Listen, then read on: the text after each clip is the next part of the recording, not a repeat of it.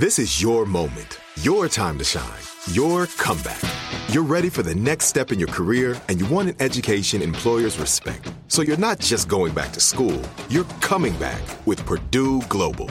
Backed by Purdue University, one of the nation's most respected public universities, Purdue Global is built for people who bring their life experience into the online classroom. Purdue Global, Purdue's online university for working adults. Start your comeback today at purdueglobal.edu. Nobody wants to outlive their money, but it happens, especially for women. That's why Gainbridge offers the Parity Flex annuity, designed for women's unique retirement needs, with flexible withdrawals plus a guaranteed lifetime income benefit that keeps paying you even if your account balance is zero. Gainbridge is helping build a better financial future for women. Retirement income you can't outlive is the ultimate flex. Start saving now at Gainbridge.io. Visit Gainbridge.io/ParityFlex for current rates, full product disclosures and disclaimers, and other important information. This message comes from Viking, committed to exploring the world in comfort. Journey through the heart of Europe on an elegant Viking longship with thoughtful service, destination-focused dining, and cultural enrichment on board and on shore. And every Viking voyage is all-inclusive, with no children and no casinos. Discover more at Viking.com. School of Humans. Sanctum Unmasked is about a sex club and describes various sex acts. Please use discretion where and when you listen. So, as we've talked about in the past, there was a lot on offer at Sanctum. The sexual menu was, shall we say, expansive. Are you interested in a foursome with two skinny white women dressed as woodland nymphs? Sex with a limp-dick billionaire under an oil painting of an all-seeing eye? Or perhaps being whipped by a masked stranger with a diamond-encrusted flogger that costs more than your undergrad? Sanctum's got you covered. And as the overlord of this world, Damon was constantly being propositioned for more than just sex. And it could be hard to say no. I had experiences early on where someone that was heavy into BDSM asked me point blank. She was like, have you ever pissed in anyone's mouth? And I was like, no. And she was like, do you want to? And I was like, no, not really. It doesn't really interest me. And yet... And she was like, well, let me explain it to you. If this is something you would want to do, I would get down on my hands and knees and I'd get naked first. I'd put my hands behind my back and I'd stick my tongue out. You could piss in my mouth and it would drip down out of my mouth, down my breast, down to my pussy. And you can do whatever you want after that. And I was like, okay, let's do this. Why wouldn't I?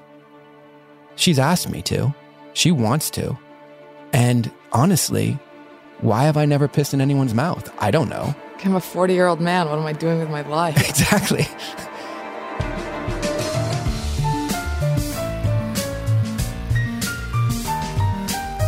Welcome to Sanctum Unmasked. I'm your host, Carly Shortino. Okay, so are we ready? Are we rolling? Okay, cool. So what's my first question, Carly? Starting really light today. Do you consider yourself a sex addict? Are you fucking serious? That's really where we're starting? Wow, here we go. I consider myself a, I guess, recovering sex addict. I undoubtedly was, I mean, I don't want to say ruled, that's the wrong word, but sexuality had a lot of control over me rather than me having control over my own sexuality, especially, in the Sanctum years when it was just all around me. I mean, I guess like if you're into drinking or into drug use, it would be like you have this mansion and it's just filled with alcohol and drugs and you're like, oh, this is easy.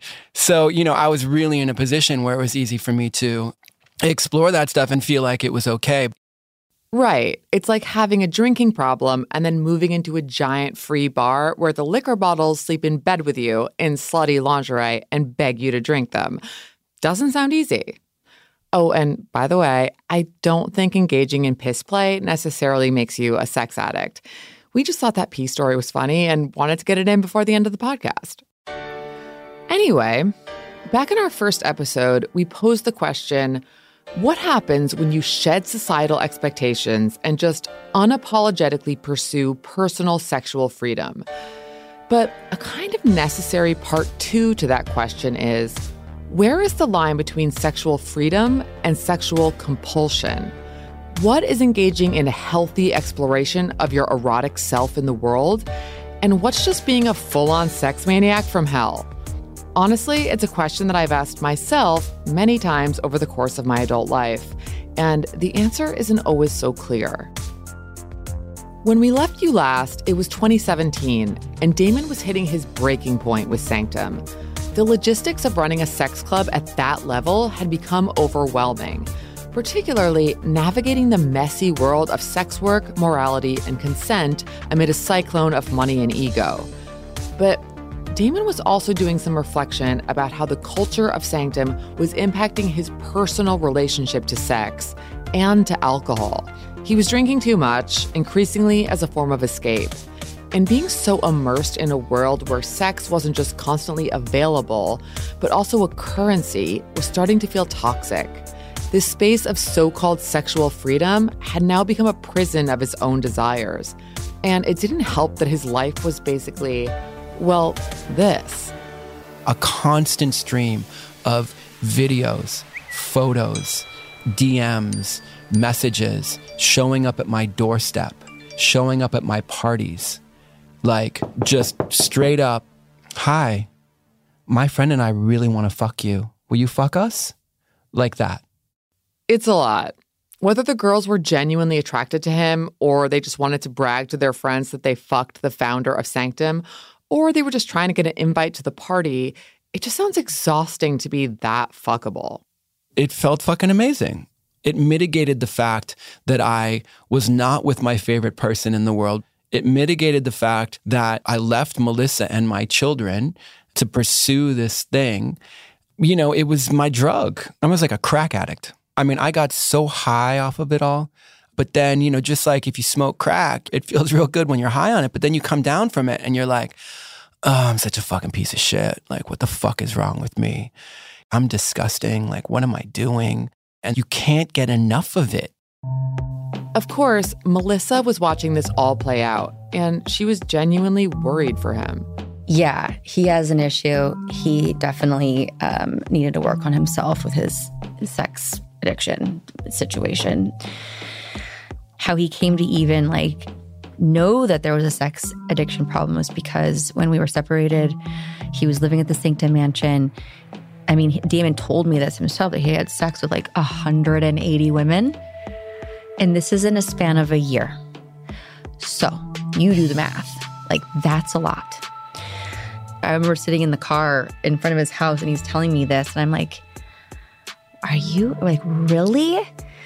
And also the emotion, what lies beneath all of that? Why are you seeking out that many women? Why do you need this much validation and continuous attention? It was like an addict needing a drug, and his was women and the attention he got from them.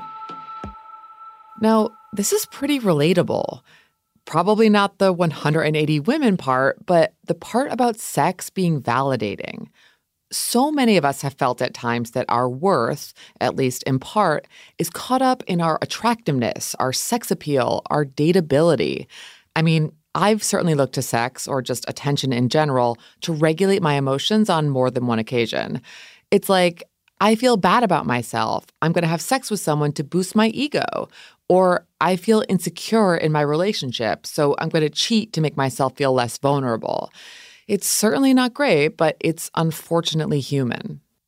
I felt important and I felt loved and I felt less empty when someone was coming at me and telling me that they want to fuck me, or telling me how handsome I am, or orgasming underneath me. That made me feel good. That was one of the only things that made me feel special or worthwhile. And Damon's specific background, being a survivor of child sex abuse, only exacerbated this issue. Sexuality and my identity were so wrapped up together from the time, I was a little kid, from the time I was 6 years old and I discovered way too young what sex was. And then when I was 16, 17, and I was starting to do modeling and commercials and getting so much praise for the way I looked, it's like all of the praise was like external, and a lot of it came from women. I remember when I was younger, just like, I'm 16 or something, and I go over to my girlfriend's house, and their mom would meet me, and their mom would be like, oh, he's a keeper, he's so cute. And the mom's looking at me, wanting to like eat me alive. And I loved it. It was like, oh, wow, I'm really special. I can see now with hindsight that these women wanted a piece of me, not so much for me, but for them. I was the feather in their cap. The experience of being objectified is something we often think of as a more traditionally female experience. It's more rare that we see this, or at least talk about this, from a male perspective. And it's interesting. Objectification is complicated because it can feel good to be desired in that way. And yet, when people don't see you as a whole person, especially in your formative years, that can have lasting negative effects. I think it's well publicized that there's sort of this pretty girl syndrome, but I think it's less well publicized that there's pretty boy syndrome in the same way. That's our pal, journalist Mike Sager. It's a little bit of a handicap to be so pretty because people just come to you, so you don't develop skills of how to like deal with people as well. And then people are like curious to you. You're not quite sure how they work because like the rest of us have to like give people what they need in order to get what we want. In other words, being really hot can inhibit your ability to develop certain social skills, aka it can make you a bit of an idiot. No offense.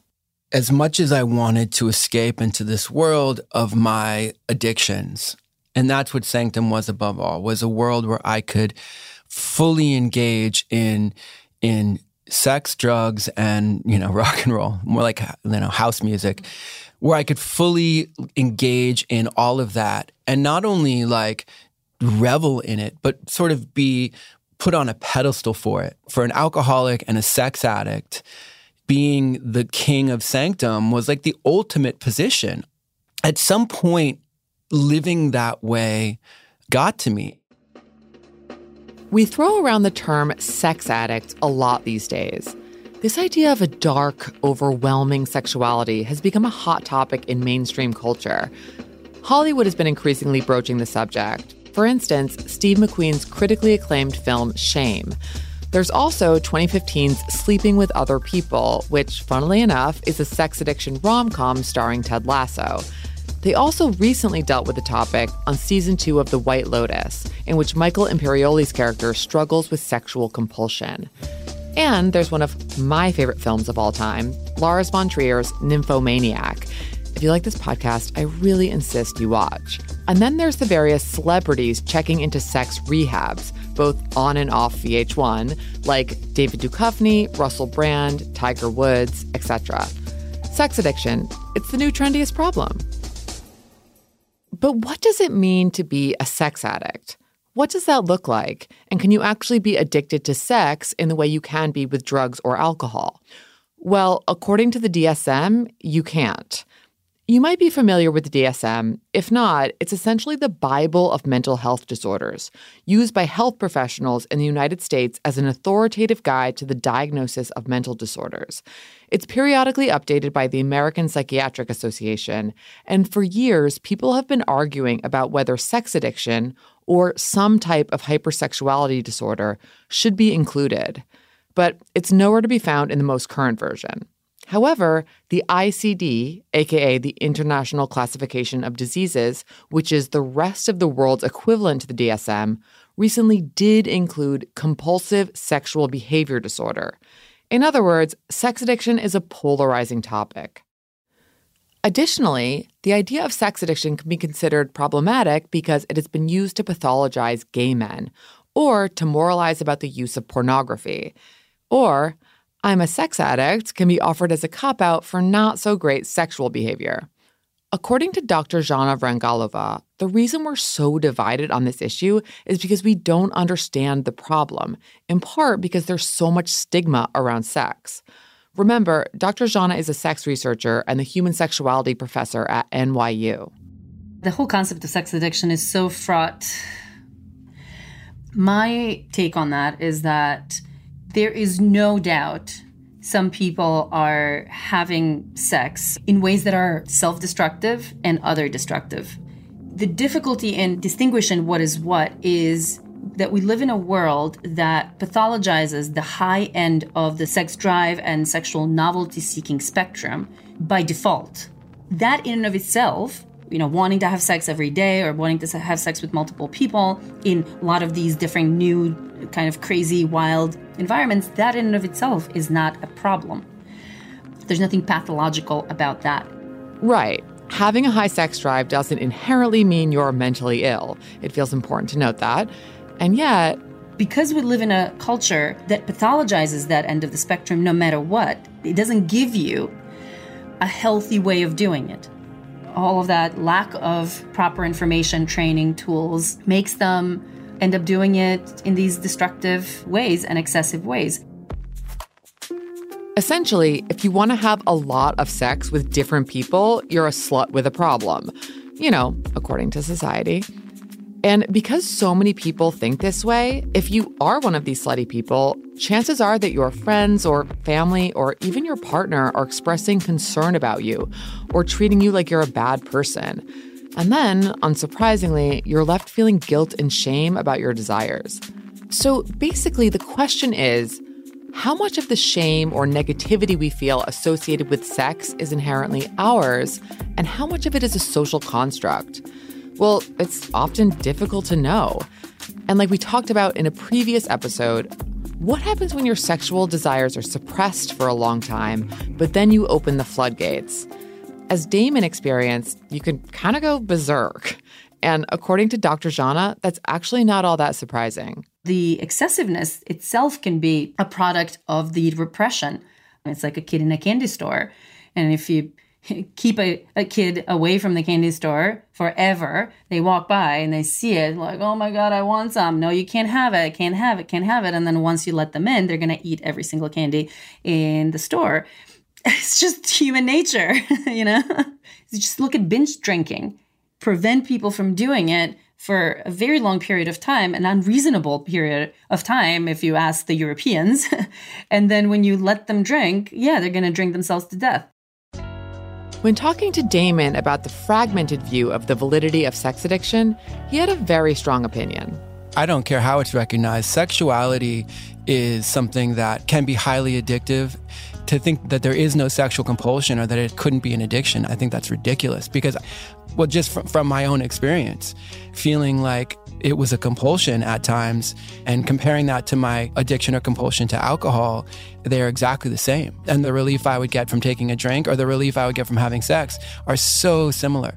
When I would take a drink, I would feel better about myself. I'd feel like, I'm a little bit more handsome. I'm a little bit more special. I'm a little bit more whatever. The same thing would happen with me with sexuality. I would get that same feeling, that same ego up boost or whatever. They're so similar to me. It would be terrible if there's a stigma on it like, oh no, you're not a sex addict, you're just a fucked up person. I mean, maybe that's true, but imagine saying that to an alcoholic, oh, you're not an alcoholic, you just can't stop drinking, you're a fucking asshole. That's the wrong way of looking at it, I think. That makes sense. And like with drinking, if you have one too many drinks, you might become a little reckless, less aware of or sensitive to what is healthy boundaried behavior and what's crossing a line. And sexual compulsion can be the source of a similar type of recklessness. It's what Dr. Jana was just saying. Whether you believe in sex addiction or not, there are definitely people who are having sex in ways that are self-destructive and other-destructive. Damon personally contends that he's never overstepped anyone's boundaries.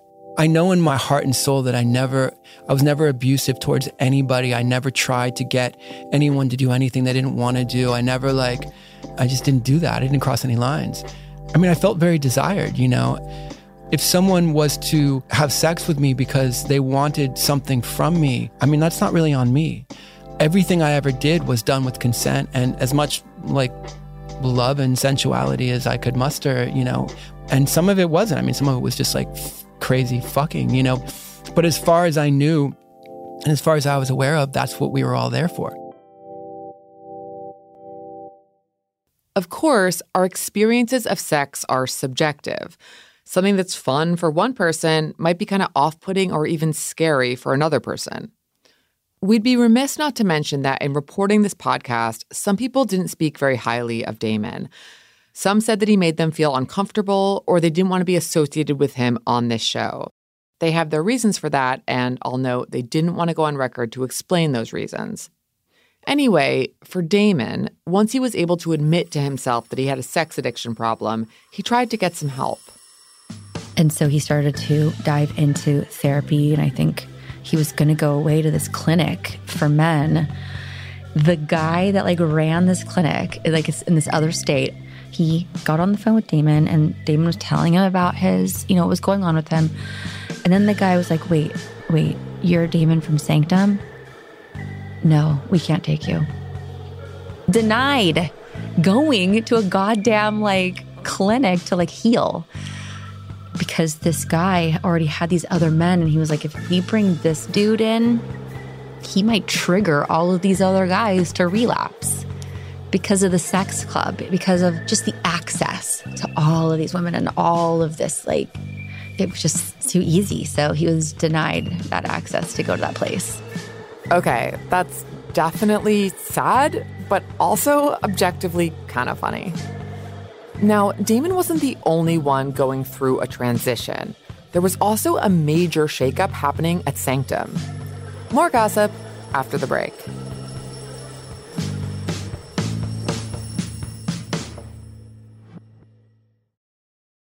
This message comes from Viking, committed to exploring the world in comfort. Journey through the heart of Europe on an elegant Viking longship with thoughtful service, destination-focused dining, and cultural enrichment on board and on shore. And every Viking voyage is all-inclusive, with no children and no casinos. Discover more at Viking.com.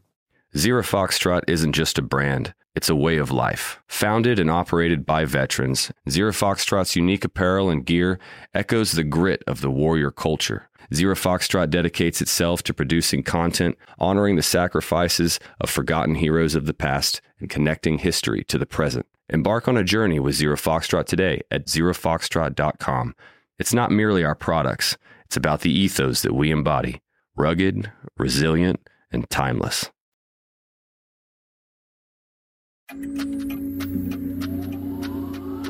Now, Damon's internal reckoning was happening as he was being kicked out of the Sanctum mansion. If you remember, when Damon signed the lease on the mansion in 2016, the reason he got such a good deal on the rent was because the house was set to be demolished, and the owner let Damon move in while he waited on permits. And 13 months later, the permits came, and soon Damon would have to pack his things and get out. And that meant he'd also have to go back to finding a different rental mansion every month to host the party, which was a ton of work and clearly not ideal. This transition marked the end of an era for Sanctum and for Damon. But he took it as an opportunity to pursue a different priority. While preparing to leave the mansion, he had formulated a plan to get Melissa back. I was really intent on putting my family back together and trying to go back to my life as it had been before. It wasn't so much I'm bored of having sex with beautiful women now. It wasn't that. But there was certainly a feeling in me that having my wife back was more important to me than having sex with lots of people. I spent 20 years with the love of my life. I have 2 kids that there's nothing on the planet that I care about or love more than them. I just wanted it back. I was willing to give up this dream. Because when I walked into the dream, I was willing to give them up. That's fucking horrible to say, but I have to cop to it. I was willing to give them up. And it's kind of obvious, to Melissa at least, why her absence really made Damon reevaluate things. I was the matriarch. I was the mother, so to speak. In a way, I was holding down the house and how it functioned, and I made our life move and flow and work and all the 1,000 invisible domestic fucking things that a woman does that no one sees. I think Damon in his childhood being so messed up and not having a great mother. He did not have great modeling for parents at all. And so when I provided that for him and then it was gone, I think that it brought him back to his childhood. And that was very scary. It's very scary for him. You know, he started to spiral as well, and he got into a really dark place and, you know, would call me and be so sad or on the floor crying. And I'm like, you know, I'm not going to do this. Remember, by this point, Melissa was dating her old neighbor, Billy. But Damon would not be deterred. He insisted, look, I've changed. I'm not that guy anymore. And apparently he was pretty convincing. And so I broke up with Billy, devastated him, got back together with Damon, moved into the Sanctum Mansion with the girls, and started to live like this domestic life there at that house. I'm like a fucking crazy nut. I don't know what I'm doing, but I guess I would have done anything to keep my family together. Literally anything. So I moved back in, and then he's in the shower. And again, the phone is on the nightstand, and I see all these fucking texts coming in, and he's texting these girls. And I lost it. I fucking lost it. I like open the shower door. I'm like, what the fuck? And I freak out, and I show him the phone, and he's like, so sorry and so apologetic. And like, he's standing there naked and wet. And I'm like, then I'm out. I guess old habits die hard. And for Melissa, that was the final straw. No, I can't hold your hands anymore. Like, it's time to grow up, and it's time to figure it out and do the work. And leaving, that is actually the greatest gift you could give that person. Otherwise, you're enabling, and they're never going to grow and learn. And neither are you, for that matter. Like, I was really out, and it was really done. And I never revisited that again. I'm sure many of us have been in a situation like this. You go back to an ex, and you're like, it's going to be different this time. You're in the honeymoon phase again, and you're having great sex. And then the old problems reappear. And suddenly you're hit over the fucking head with all the reasons you left in the first place. It's like a microcosm of your entire relationship. But sometimes going back is what provides the clarity you needed about why this really, truly, no, actually this time, it's over. For Damon, this was a real wake-up call. I was always conflicted with the reality that I was giving up my family for this. And once I realized that I could not have my cake and eat it too, I let go of Sanctum. I stopped drinking the Kool-Aid. I was looking around, and I was kind of like, you know, what are we doing exactly? Is it the kind of spiritualized eroticism that I was seeking and made this thing so special? Or is it just money and young girls and sex and rich guys and just a bunch of fucking bullshit at this point? And at some point, I had to admit that that's what it was for me. It was official. It was time to leave the party. At one point you asked me, like, would you let your daughters go to Sanctum? And I think my immediate gut reaction was, fuck no. And that says a lot to me too, because, you know, these girls that were working for me were probably, you know, in their 20s, and they were kids. As a father, I would never subject my own kids to that experience. I just would never. Mike Sager definitely noticed a duality in Damon. He was providing a service for people, there was no doubt about that. At the same time, he was conflicted about the service he was providing, and at the same time, he wanted to be loved. It's almost like he's got this sort of sensitivity that he's pulled toward like certain universal truths, and then he like goes too far into the volcano, and then he's got to come back out, and he's creating torture for himself. So it's like he's constantly in opposition with good Damon and bad Damon. Or Damon versus Demon, as Damon himself sometimes refers to this unfortunate reality. Just money and power and ego, and I was just in it. Nothing was enough. It was like the crazier I got, the more everyone in the mental institution was just like, you know, cheering me on, you know? Like, we were all in this asylum together, and it was like, yeah, get fucking crazier. You know, you're the cult leader. You know, whatever you do, we're gonna do. But around 2017, I started to emotionally detach, and it's time for me to get the fuck out of the asylum.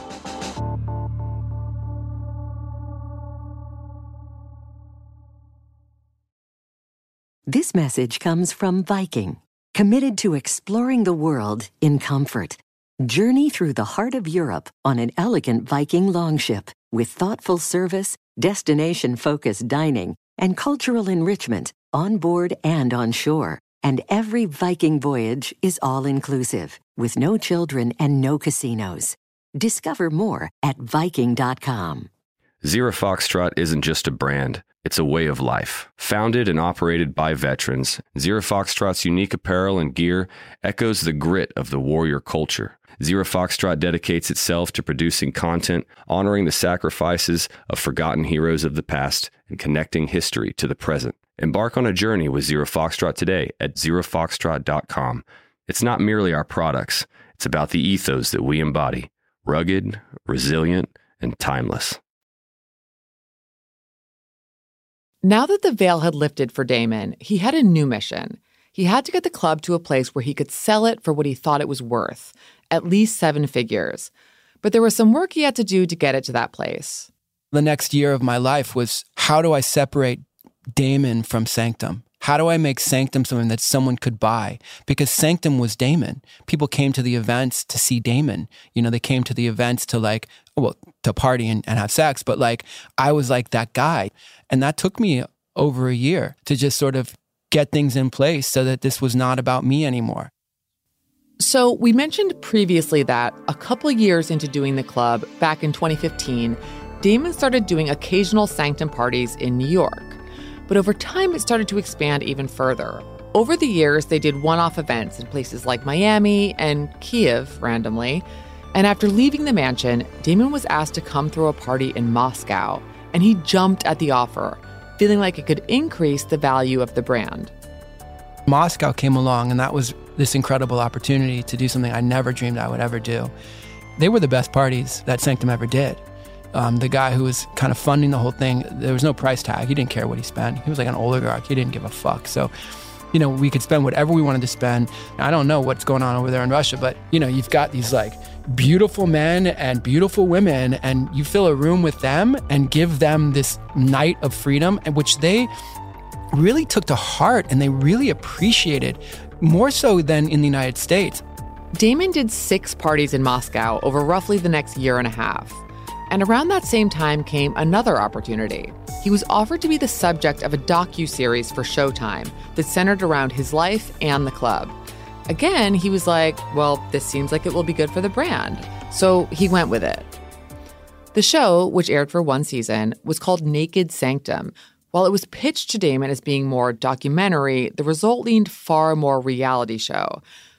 I only made it through 75% of an episode, but our producer, Ed Elise, watched the whole thing and says, never again. It's kind of like The Hills, but the sex club version. It's very staged, lots of people who aren't actors trying to act like themselves and failing, plus an ungodly amount of red lighting. It's basically the opposite of this podcast, which is obviously very deep and meaningful and hysterically funny. When you bring up Naked Sanctum with Damon now, he gets triggered. It was all fake and bullshit and set up. The television show created this sort of false reality of what Sanctum was. There was nothing real about it. That was not the legacy of Sanctum that I wanted to have. When he decided to sign on and do the Naked Sanctum reality show for Showtime, I freaked the fuck out. I was like, no, do not do this. It's going to ruin the family. It's going to ruin everything. We were already divorced. I have these 2 girls. And I have to always keep their best interests in alignment. And Damon is a part of that. So, that's just a visual that now the entire world will be able to see. And I just forecasted a horrible future. And just a lot of more bullshit to deal with people and my kids. I didn't want me or him or my children to live under that institution. And she was right. In fact, the effects of the show were even worse than she feared. Olivia was in 6th grade and was getting teased at school. She was also getting DM'd on social media by submissives that had been fired from Sanctum who were disgruntled and angry. And this one girl wrote her, Olivia, 6th grade, what a piece of shit her dad is and all of the things that happened to her at the nightclub. And Damon is responsible and to a little girl. And at that point, we were going to fucking sue everyone on the planet. I was freaking out and pulled Olivia out of school because she was having social anxiety. Like, she couldn't even go to class anymore. I homeschooled her the rest of that year. I mean, you fuck with people's kids and it's like war. I had my children and I knew that what I was doing was affecting them negatively. I was the poster guy for the sex club. My oldest was about to enter high school. So I made her a promise and I said, listen, when you enter high school, I will have sold Sanctum. It'll be announced in the press and, it'll be behind us. If your friends' parents, doesn't your dad run like a sex club? You can say, oh, he sold it. He's out of it. He doesn't do that anymore. So I would say that was probably the biggest factor for me to sell Sanctum. So, like we said, Damon spent a long time setting up the club to be something worth buying. But when it came time to pull the trigger, it wasn't that simple for multiple reasons. When I went to start to field offers or the idea of a sale of Sanctum, it was really hard. It didn't have a brick and mortar location because we would do it in homes.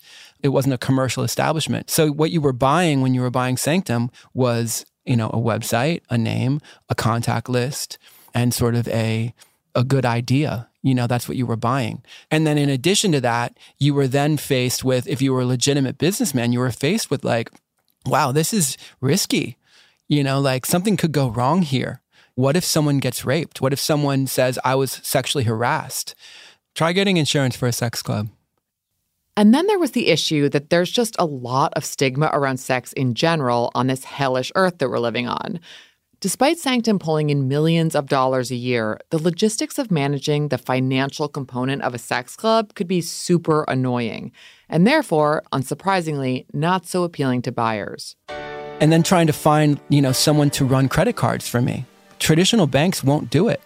It was really complicated. I first ran Sanctum using PayPal. I had over $30,000 in PayPal to do my next party, and I was not doing anything wrong in any way.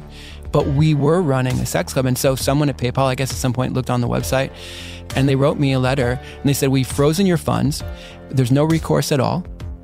This is truly fucked and something that is actually pretty common. If you're someone who works in any facet of the sex industry, financial institutions like Venmo or PayPal can and do just randomly shut people's accounts without warning or due process. To the point that the ACLU has actually gotten involved, saying that PayPal and Venmo targeting and freezing sex workers' accounts is a civil rights issue. Sorry, that's a bit of a tangent, but I just think it's worth pointing out how much of a puritanical Big Brother nightmare that is. But anyway, eventually, Damon did get an offer to buy the club that he couldn't refuse. He won't disclose what exactly the number was, but it was reported as being at least 7 figures. After more than 6 years of running Sanctum, he officially gave over the reins. And just to complete the ridiculousness of this whole thing, Sanctum was purchased by an anonymous investment group that refers to itself as The Circle. Obviously. So he comes over to my house, we sit at my table, and he tells me he's going to sell Sanctum. And one part of myself was like relieved, and I was so happy for him that he could get out of this thing that I knew kept pulling him into this dark place, and it wasn't healthy for him. On the other hand, I was like, okay, so my support payments are probably going to go down.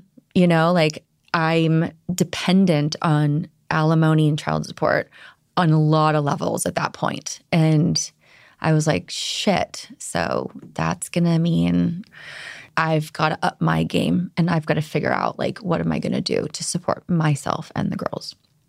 All in all, I come back to our kids, I want them to have a healthy, functioning, stable, secure father that is modeling a good male figure for them. Because now that they're teenagers, they're going to go find a dude that's like their dad. That's what we do. We seek out what we saw and were modeled when we were young. And I'm like, damn it, I don't want them to really do that. I love him on so many levels, but then his dark shadow side is also so large and glaring at times. I mean, she has a point. Anyway, Damon agrees to sell Sanctum to this ominous-sounding investment group.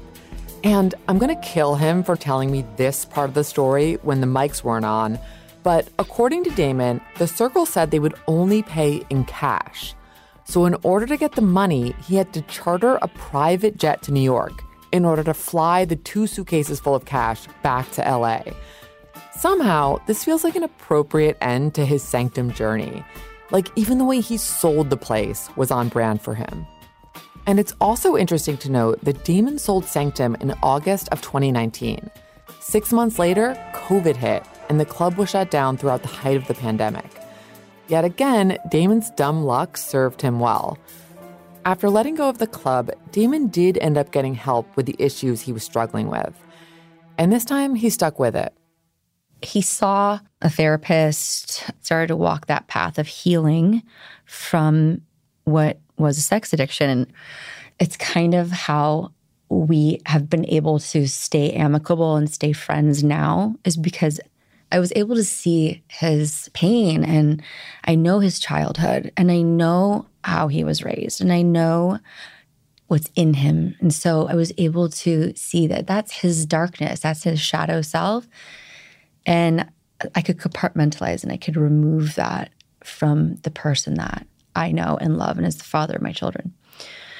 It's about being enough, you know, for anything. If you're an alcoholic, a drug addict, a sex addict, a shopaholic, whatever it is, it's like you're filling a void inside yourself with this outside stuff. But really, it's like you have to work on yourself with, are you enough? And then fill your own cup with your own, you know, love and spirituality, whatever it is. And so I think he's doing that now. Ugh, feeling like you're enough is hard, you know? I get it. What came next for Damon and his suitcases full of cash was embarking on a period of sobriety, celibacy, and singledom. I don't know about you, but I certainly couldn't have predicted that. It took years for me to sort of come down off the Sanctum high and separate myself from Sanctum. You know, I don't get literally hundreds of messages coming in on an almost daily basis from women who want to fuck me. So I asked Damon, what does it feel like to not have that now? Fantastic. That was like a drug for me. So, you know, how does it feel for me to not be getting drunk? I guess I miss it a little bit, but I love the clarity. I love that I know I'm a stand-up person now. Not drinking and having dealt with a sex addiction, it's completely changed who I am. So I guess I like myself a lot more now. Next, on our final episode of Sanctum Unmasked. You should get collateral on these people. You should hide cameras. You know, you've got these billionaires fucking, you know, these girls. You've got like all these celebrities. If you had that collateral, man, you'd control Hollywood. It encourages you to continue wearing the mask, not literally, but symbolically. For lobsters, right? You put them in the water and then it starts boiling. They don't realize they're in the boiling water till it's killing them. Sanctum Unmasked is the production of School of Humans and iHeart Podcasts. Hosted and written by me, Carly Shortino. Edelise Perez is our lead producer and story editor. Amelia Brock is our senior producer. Sound design, scoring, and mixing by George Hicks. Original music composed by Jesse Neiswanger. Fact-checking by Austin Thompson. Logo illustration by Linda McNeil. Josh Hook is our recording engineer. Recorded at iHeart Studios in Los Angeles, California. Executive producers are Nick Stumpf, Jason English, Virginia Prescott, Brandon Barr, Elsie Crowley, and me, Carly Shortino. If you're enjoying the show, help us get the word out by leaving a rating in your favorite podcast app. You can keep up with Damon on Instagram. He's at Father Damon. Tune in next week.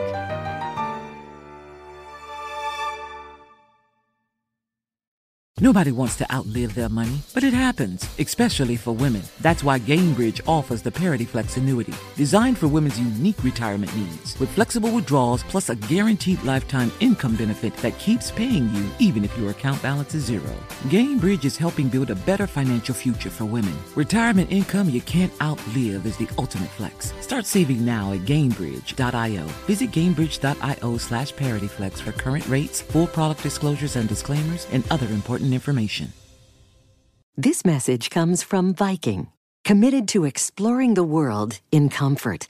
Journey through the heart of Europe on an elegant Viking longship with thoughtful service, destination-focused dining, and cultural enrichment on board and on shore. And every Viking voyage is all-inclusive, with no children and no casinos. Discover more at Viking.com. Hey guys, back at the playground again, huh? Yep.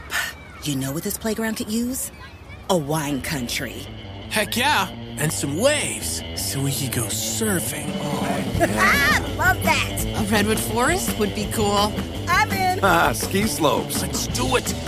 Can a girl go shopping? Yeah, baby. Wait. Did we just invent California? Discover why California is the ultimate playground at visitcalifornia.com.